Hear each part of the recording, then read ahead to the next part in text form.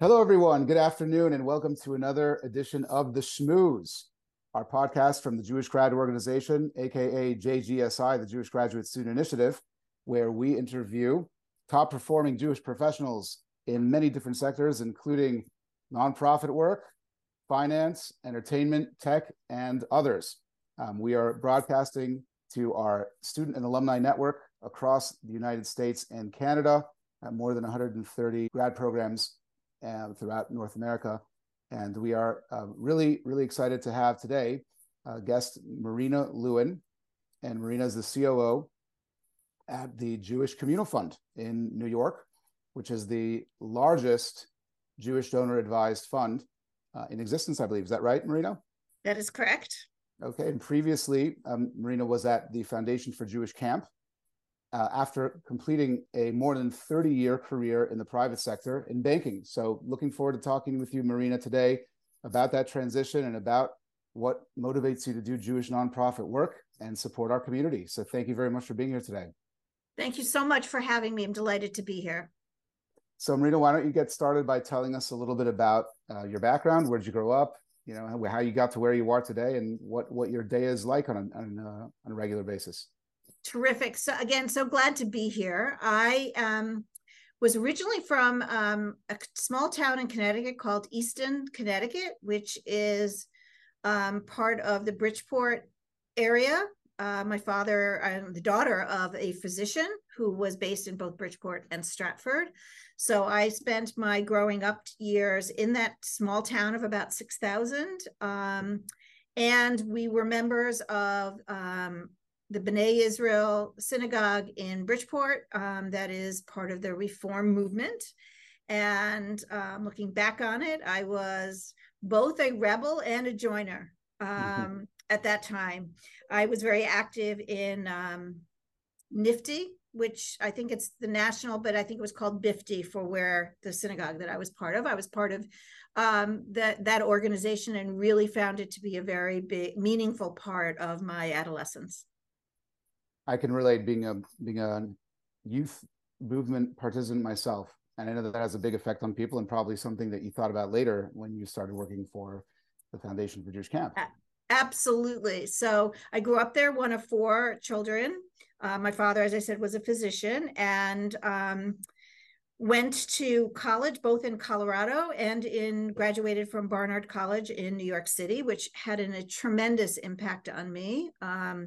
Both the level of education, the interaction with very talented women, and the opportunity to live in New York City for the first time and take advantage of the multitude of opportunities to learn and grow in New York City and to have fun as well. And when you were in college, what did you think you wanted to be when you grew up? You know, my mother keeps reminding me that I was heartbroken when I didn't get the job I wanted in publishing. Now, I must have blotted out that memory, but I was always very interested in political science, government, both government, U.S. presidency, which obviously is a very interesting topic that has always been an interesting topic, but even more so in this era that we all live in. And I also studied the Soviet Union at the time. So this was dating myself a little bit. This was before the Berlin Wall fell, and had a real interest in the Soviet Union and the politics there and diplomacy, and was weighing out various career options as I graduated from college and ultimately went towards the banking. I think it was a more practical decision than a passionate decision at that time. And so that was right out of college that you started banking? Yes, I started in banking right out of college. Pretty quickly realized that in order for me to advance in the way that was important to me to advance, that I needed a graduate degree. So about a year and a half in, I went to NYU Business School and got my MBA in finance from NYU. I started as an evening student and wrapped up full-time. There was a little bit more flexibility at the time, I think, in the graduate school world than there is today. I did exactly the same thing in law school. Started in the evening program, which I really enjoyed, actually, and then switched to full-time to finish earlier, and actually ended up taking most of my classes at night anyway, because I just like the schedule better. But I definitely relate to that. And NYU Stern, of course, is one of our big campuses. So shout out to the JSA over at NYU Stern. Yes, wonderful. Yes, and NYU, and I just was speaking to somebody from the Bronfman Center yesterday. So I think NYU has a great tradition of supporting Jewish students in a multitude of ways. They certainly do. We're good friends and partners with the Bronfman Center. And I'll speak personally. Both my parents went to NYU. My wife went to NYU. My older brother went to NYU, and my father-in-law went to NYU. So go figure. And my father went to NYU, but he went to NYU in the Bronx when it was still in the Bronx. And I went to YU, but if I say NYU fast enough, people might think it's YU. Absolutely. People think it's YU. Yeah. So absolutely. But all roads lead back to Manhattan, I guess. I guess so. The New Yorker's view of the world. So banking, obviously, is something, if you made as a practical decision, it's a pretty immersive lifestyle, pretty immersive career choice and world. What was it like kind of being thrown into that? And what did you like about it? What did you dislike about it? And I guess, how did it shape your career? So I did it a little bit untraditionally. So I went into back office operations, right? And that is either on the asset liability side, on the trading side. We were the support organization for many of the programs. So it gave me a little bit more flexibility, which I needed at the time. I came up through that program, and my children grew up during that time. And I found a lot of really wonderful things about growing up in bank operations. Number one, very early on, they let you run a small operation. And to me, I think I had 3 people. I mean, it was, I think, time deposits for Morgan Guaranty Trust at the time. And I found that I really felt a sense of ownership, even over my little teensy-peensy piece of the pie of the really amazing organization that was Morgan Guaranty Trust and now JP Morgan. I felt ownership, and that was really important to me. That even if it was just my team of 3, and we were processing small amounts of small numbers of things. So my responsibilities grew, and there was some predictability. I knew that on certain days of the month, I would just be late, and I could coordinate that at home. And most days I was able to have a fairly predictable lifestyle, didn't have to do much travel at the time. And as my kids grew and my career grew, it kind of came to real opportunities for me to kind of have it shoot up at the time when they were older and more independent. And that was beautiful. It was wonderful. When I, at a certain point, I had left. JP Morgan had sold its custody businesses at the time to BNY Mellon. I left BNY Mellon, took another role for a couple of years, and then came back to BNY Mellon. And I saw all these people, and I couldn't remember which bank everybody started out at, but we were all together at BNY Mellon. And my responsibilities there grew, and they started a business servicing alternative assets. So from an operational perspective, serving alternative investments. It started with hedge funds, moved on to private equity. And it was totally, I was very passionate about building that business. I'm also a little bit of a competitive person. I don't know if that comes through in how I'm talking, but I like to win. I really love the game of competing for business. I was the front office for that particular business line, which was selling operational services and building that business and watching that business grow from next to nothing to where it was when I left it in 2015. So I think it was 200 billion in assets under administration at the time, from nothing. And it was business growth. It was existing clients within the bank. It was the right time. And being able to do research on and putting Bank of New York in the forefront of that business was one of the great times that I've had in my career.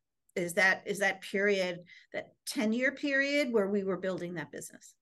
You've got a great story. First of all, I love your passion and enthusiasm that comes through for it, because it's hard, especially in the corporate world, in the finance world, and the legal world, to really find people who are passionate about not just the people they work with or the company, but actually the work. And that definitely comes across. And it seems like you've been very fortunate in that you've been able to set your own terms to make that happen. I know a lot of young people are concerned, especially today when people are used to maybe a little bit more flexibility working from home and in the post-COVID world, where there's a lot of fear, I think, among young people that they aren't going to be able to set their own terms and that they feel a little bit powerless, whereas you felt empowered.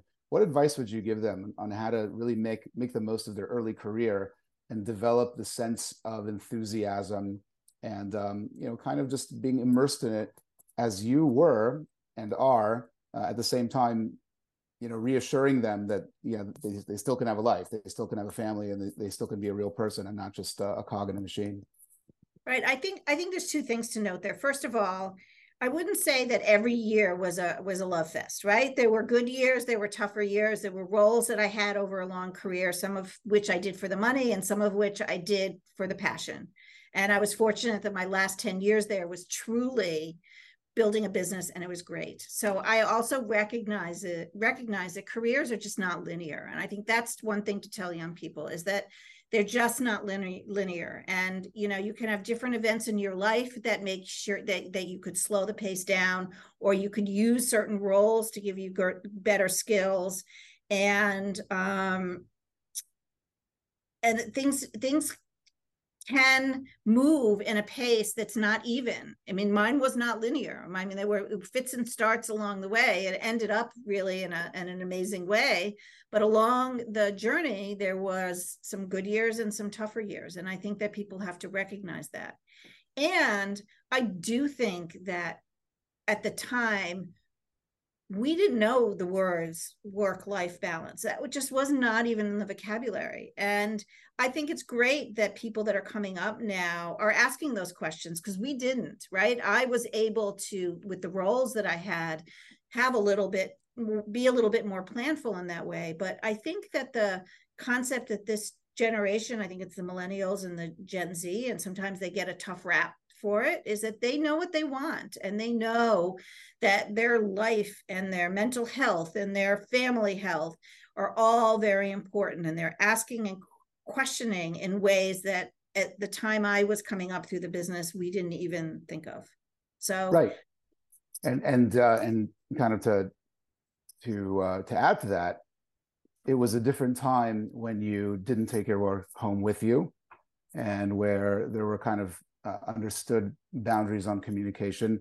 Whereas today, that not necessarily, and firms are having a tough time trying to sort of retrofit the current office structure, which is everywhere, all encompassing, in your pocket at all times, and how to set boundaries and allow people to actually turn work off once in a while. So it's another just almost adaptive challenge that I think this up and coming generation has, that maybe previous generations didn't. So they didn't have to talk about work-life balance because they had it.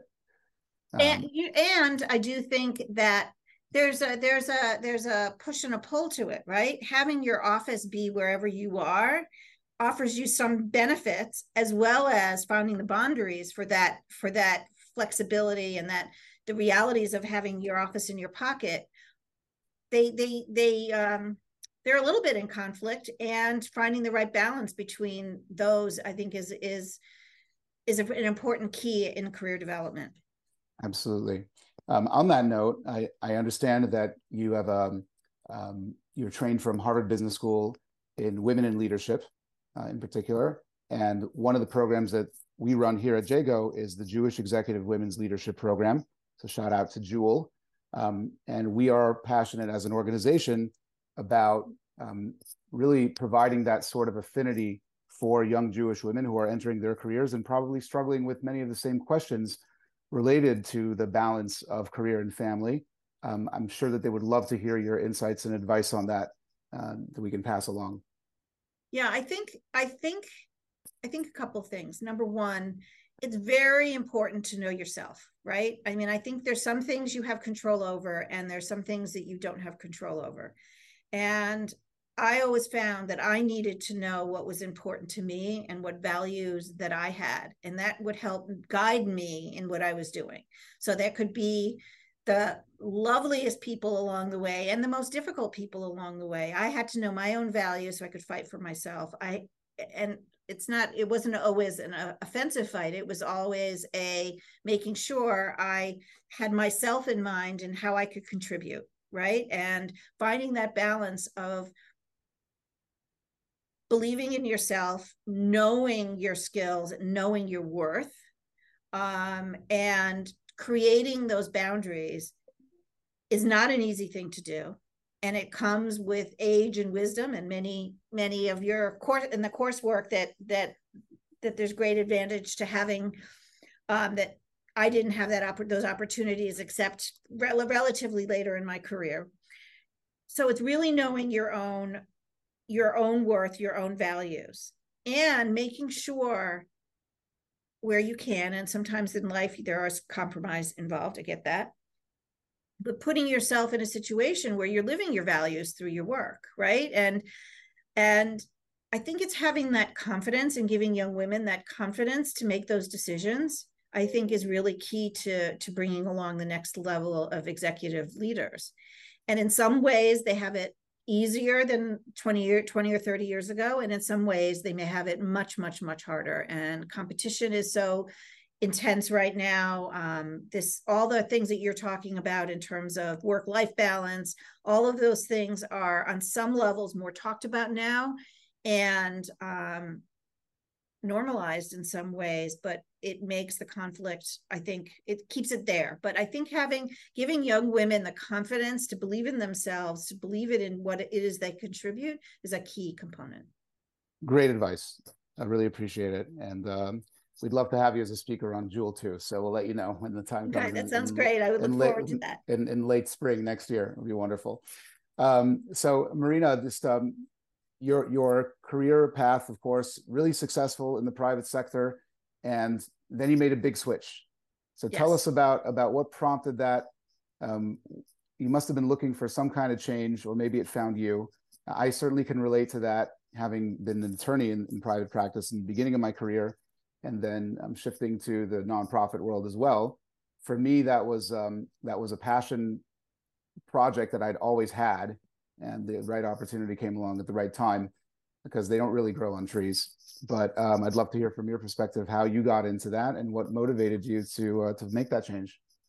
Well, sometimes the change does find you, right? It was time to leave the bank. And so I took a year, I called it my gap year. And I think a lot of other people call it a gap year too. It was between, and then taking that year to figure out what I wanted next.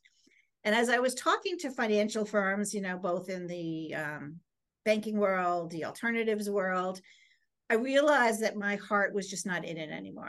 You can tell, like when you're talking to people and saying, okay, what do I want to do next? And you look at the people across the table, you'd say, this isn't it. And so I really thought about wanting to give back. And there were two realms that I had this opportunity that in my mind, I wanted to pursue. The Jewish world is someplace I always felt very comfortable in, through the Temple Youth Group to affinity groups on Wall Street to being on the board of my synagogue when my kids were younger. It was always a world and a milieu that I was very comfortable in and believed in. And of course, bringing along young women and young girls was also an interest of mine. And so I did so for that year. I did, not being able to sit still, I did some volunteer work for the synagogue, helping set up their financial system, which really also gave me nonprofit accounting skills that have been invaluable. And getting on some boards really positioned me to make that transition. And the opportunity came to me through one of the people whose boards I went on, saying, hey, there's this role as chief operating officer of the Foundation for Jewish Camp that we think you'd be perfect for. I'm giving your name to the recruiter. And so I was a little bit of a risky choice for that CEO, and I'm very, very grateful to him. And for 5.5 years, we had this amazing partnership where we saw the organization through a big cycle of grants and COVID in the Jewish camping world, which was not an easy time. Not at And all. it was fantastic. The translatable skills that I had between the finance world and the world at the Foundation for Jewish Camp was enormous. I wrote RFPs as a banker. You do grant proposals. There are some differences, but there's a lot parallel. I had to run a financial organization. Had done that a little bit different. I think the biggest change for me was culturally. The cadence of the not-for-profit world is very different than the for-profit world. And I did that for 5 3/4 years. And then this opportunity to meld my financial background and Jewish nonprofit world in this donor advised fund, the Jewish Communal Fund, was just such an amazing opportunity to be able to be running something similar to an asset management firm, a donor advised fund, managing an operation that considers heavy contributions, grant making, and managing an investment, the back office for an investment portfolio, as well as really facilitating folks' philanthropy, was a dream. And there were very few organizations that I would have left the Foundation for Jewish Camp for. And this was just such a great opportunity to meld both of my halves into one role that was just fantastic. Great. I want to get back to talking about the Jewish Communal Fund and really explaining to our listeners what a Jewish Communal Fund does. We have one that we're really close with here, the Jewish Community Foundation of Los Angeles, of course, and similar work. It is a really cool and unique model that I think our listeners will appreciate. But I'd like to go back first to what you said about working for the Foundation of Jewish Camp and how you were able to parlay so many of those skills. So do you think that it was that attracted you to making the career switch, as opposed to just being a board member yourself and maybe doing something either in the for-profit world or maybe taking a break and just being a lay leader? What about nonprofit management itself? Just switching industries really, but continuing to work probably just as hard, if not harder, than you did before. What was appealing about that? Like, there must have been some kind of passion that really pushed you toward that. Right. I think I went to camp as a young woman, and I loved camp. And it was not a Jewish not-for-profit camp, but it was a Jewish camp. Right. Mm-hmm. I went to a YMCA camp that was heavily women from my community in Connecticut. And as I learned more about the Foundation for Jewish Camp, I'm thinking to myself, for my own kids, I should have done that. Camp is such a great thing for young people in terms of independence, working with your peer organizations, building independence, leadership, community building, living independently. I probably said the same thing 3 times, but it's such a great, and I have found it a very influential part of my own life growing up, that sense of independence. And I really connected with the mission of the Foundation for Jewish Camp, is to facilitate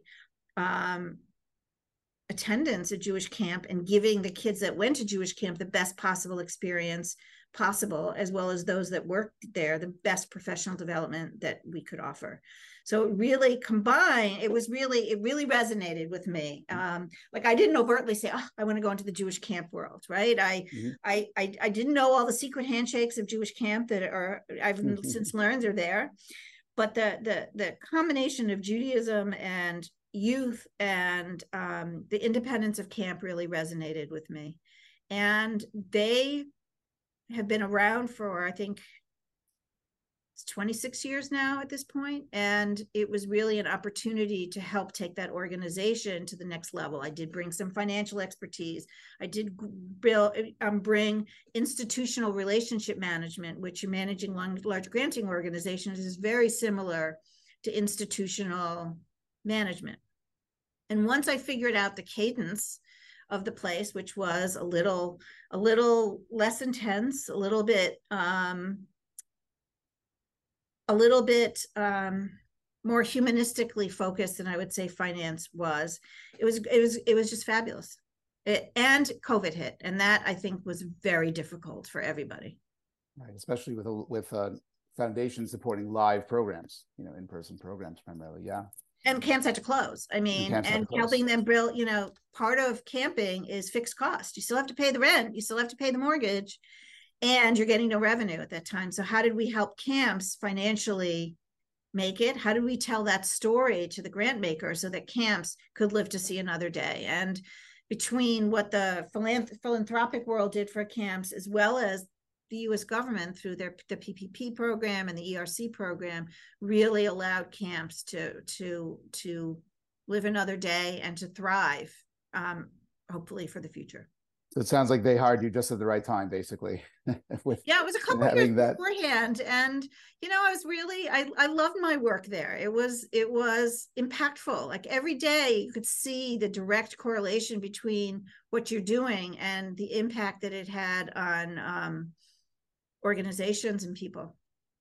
Now let's talk about what a donor advised fund is and how the Jewish Communal Fund operates, and again, a really great opportunity that you've had to be able to really have a finance position within the Jewish world.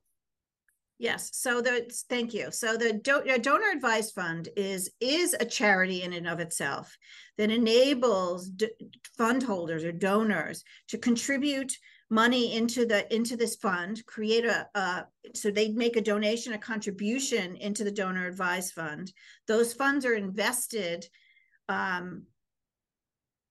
for the duration, and then they make grants at a time into organizations that meet their objectives. So donor advised funds are fantastic for individuals or foundations that want to not have the full administrative burden of running a foundation.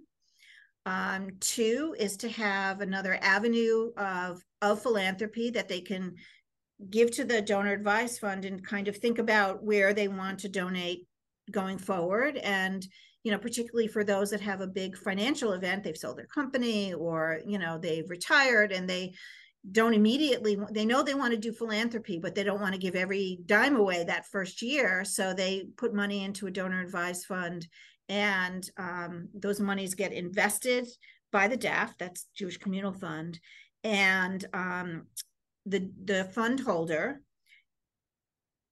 makes recommendations of how they want to grant that money. And so we, of course, do our due diligence, make sure that they're all legitimate charities and that all the rules are being followed, because again,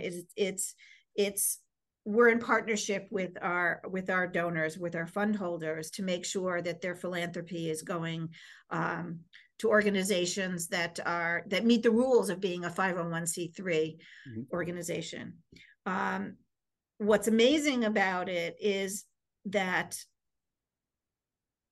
it is very Jewish, right? We give to every type of organization, hospitals, universities, our fund holders are everybody from your next door neighbor to those that have accumulated great wealth and want to do good for the world. So it is such a great combination of using all my financial skills, helping to modernize the technology, the financial technology of an organization that's been here 50 years. It was founded in 1972.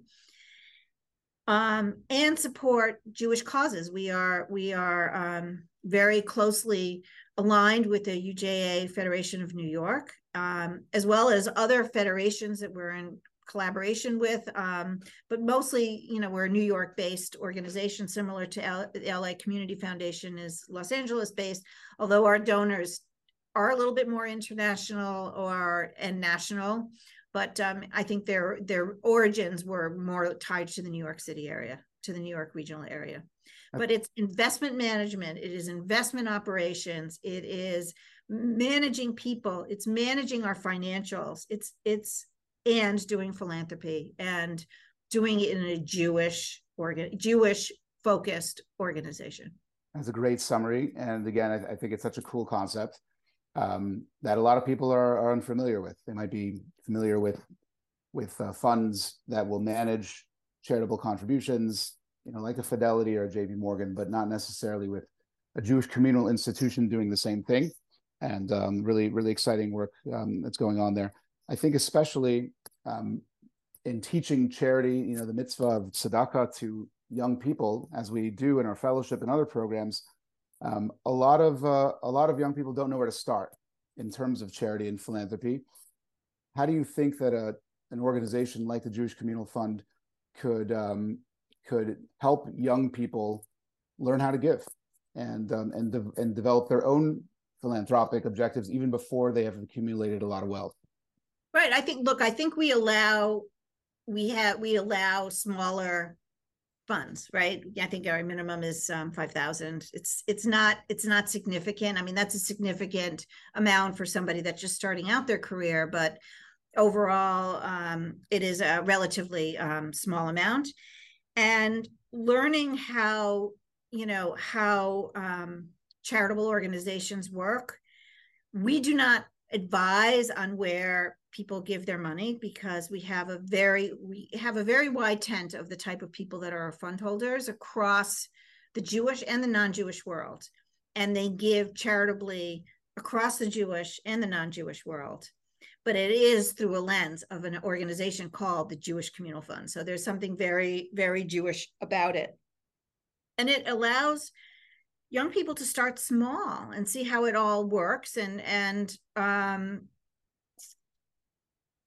to focus on what they're passionate about, right? It's a lot of the funds go to Jewish organizations, but a lot don't, right? The colleges, universities, hospitals, organizations that are meaningful to each individual, and we help them at whatever level that they are to facilitate that philanthropy. What are some of the concerns you have about Jewish philanthropy in particular, and particularly among the younger generation? I think a couple of things, and I think that giving Jewishly at that generation is thought of very differently than in mine or our parents' generation, right? It was, you give all of your philanthropy Jewishly was the mantra, I would say, one or two generations earlier. And young people right now think much more broadly, whether they are progressive causes or traditional causes, whatever the tent that anybody is part of, is that making sure that a significant part of philanthropy continues to go to the Jewish world is something that I think is continued work in progress for all of us in the organizations that we work for. And I think discussions about the role of philanthropy in Israel, I think, is an intense conversation in some quarters and not in others, right? So there's a broad tent there as well, is to make sure that we continue to talk about Israel in a way that is comfortable for all types of donors, and an important part of being Jewish. So I think that those are two, the generational change and thinking more broadly philanthropically, which is a really good thing for the world we live in, and creates more work for Jewish charitable organizations, right? The synagogues, the JCCs, all of those that this generation has a different view towards. We talked about that earlier, that their worldview has evolved, and we have to meet them where they are. Yes. And the way I always tell our students is that it's our responsibility to support everyone, but we can only rely on our community to support our community. And so Correct. we've got to be able to balance very both. Important that if it is our responsibility to continue to support our Jewish community in a way of whatever part of it that you are connected to, that is our responsibility. And I think as generational change is ongoing, is that it's a very important component part to our work. And with the Jewish Communal Fund is interesting in that we compete with big private financial institutions. So we are a nonprofit that is competing with some of the biggest for-profit institutions around. And that creates both an opportunity and a challenge for us because, obviously we don't have the resources that a big mutual fund company would have. And we need to meet our client service requirements and make sure that they not only feel that they're giving philanthropically, and if that's important to them, to feel like they're giving Jewishly, irrespective of which organization they're giving to. Yeah.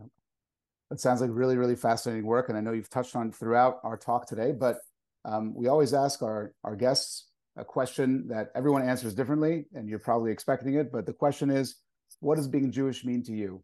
How has that been a part of your life? Obviously, it's a big part of your life right now in your career. But what are the personal values that you hold that you feel are rooted in Judaism, and how has being Jewish affected your life and identity? Well, I think that being Jewish was always a part of my life growing up. My mother is a Holocaust survivor. She's still alive. So having that, and my father was from the U.S. He's since passed away. My mother is still alive. And so that was always, that being Jewish was always a marker for for my generation growing up. And the center of our community was our Jewish community. My parents, the center of our community, whether it was overt or secular or religious, was that Jewish connection.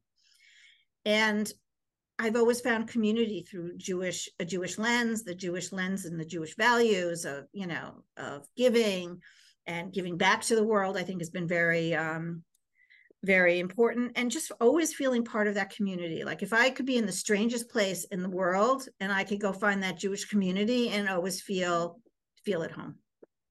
Very, very special. Well, thank you for your contributions to the Jewish community, of course, and now you're able to do that in a professional setting, which is a real blessing. And we've reached our rapid fire round. So we're going to have 1 to 2 word answers of whatever comes to mind first, I guess. But, I think it's probably things you've thought about before. Why don't we start with, what is your TV series that you are currently watching now? I'm sitting out right now. I am reading. I've decided that I've watched enough series, both great and not great, over the last of the pandemic, and that I am trying to read a book every single week. So I'm trying very hard to do that. I have found Ann Patchett. I have found women authors, and just a fascinating place to spend my time. But I am partial to shows like The Crown and the mystery series, right, that have been my favorite. And recently watched Tiny Beautiful Things, which was a great little show on Hulu that was funny and sad all at once. So then next question would be, book that's had the biggest impact on your life. Oh gosh, depends which part of my life. Of my recent life, I read Station 11, and I loved Station 11 and all the books by that author. When I was an adolescent dreaming of moving to Israel, books like Exodus were a very important part of my life at that time. And books like young women's books, Little Women and all of that as I was growing up. But recently I've rediscovered women authors and just getting that milieu, and really enjoyed reading at this point. Awesome. Favorite musical artist? The Rolling Stones. Most frequented app on your phone? I just recently became a grandmother, and my grandson and parents are living in Singapore right now. Oh, wow. So I'm looking at WhatsApp. He sends videos just about every day and pictures every day. And I'm looking regularly WhatsApp. You should have a lot of nachas, as they say. And what was your favorite vacation? It was right before the pandemic. My husband and I went to Patagonia, went to South America. Went to Patagonia. It was the most beautiful place I've ever been to. Morning routine? Up and out really fast. I'm not a morning person at all. I do not luxuriate in the morning. I get up at the last possible moment and hop out the door. What time is that usually? I try to leave the house by about 8 o'clock. Okay. And then off to work we go. Off to work we go. I take the bus, the slower pace. No subway, no more subways for me. And favorite Jewish holiday? My favorite Jewish holiday is Passover. Favorite Jewish food? I don't know if you call it food, Jewish food or not, but I love blintzes. Oh, that's those Jewish. great. My grandmother's made that, and it was That's great. definitely Jewish food. And finally, last question: one word you associate with being Jewish? Community. Beautiful. Thank you very much, Marina, for joining us today. Thank you to all our listeners out there and the entire JGO JGSI family. Everyone should have a wonderful day and inspiring high holidays. Thank you, everyone. Have a wonderful afternoon. Thank you.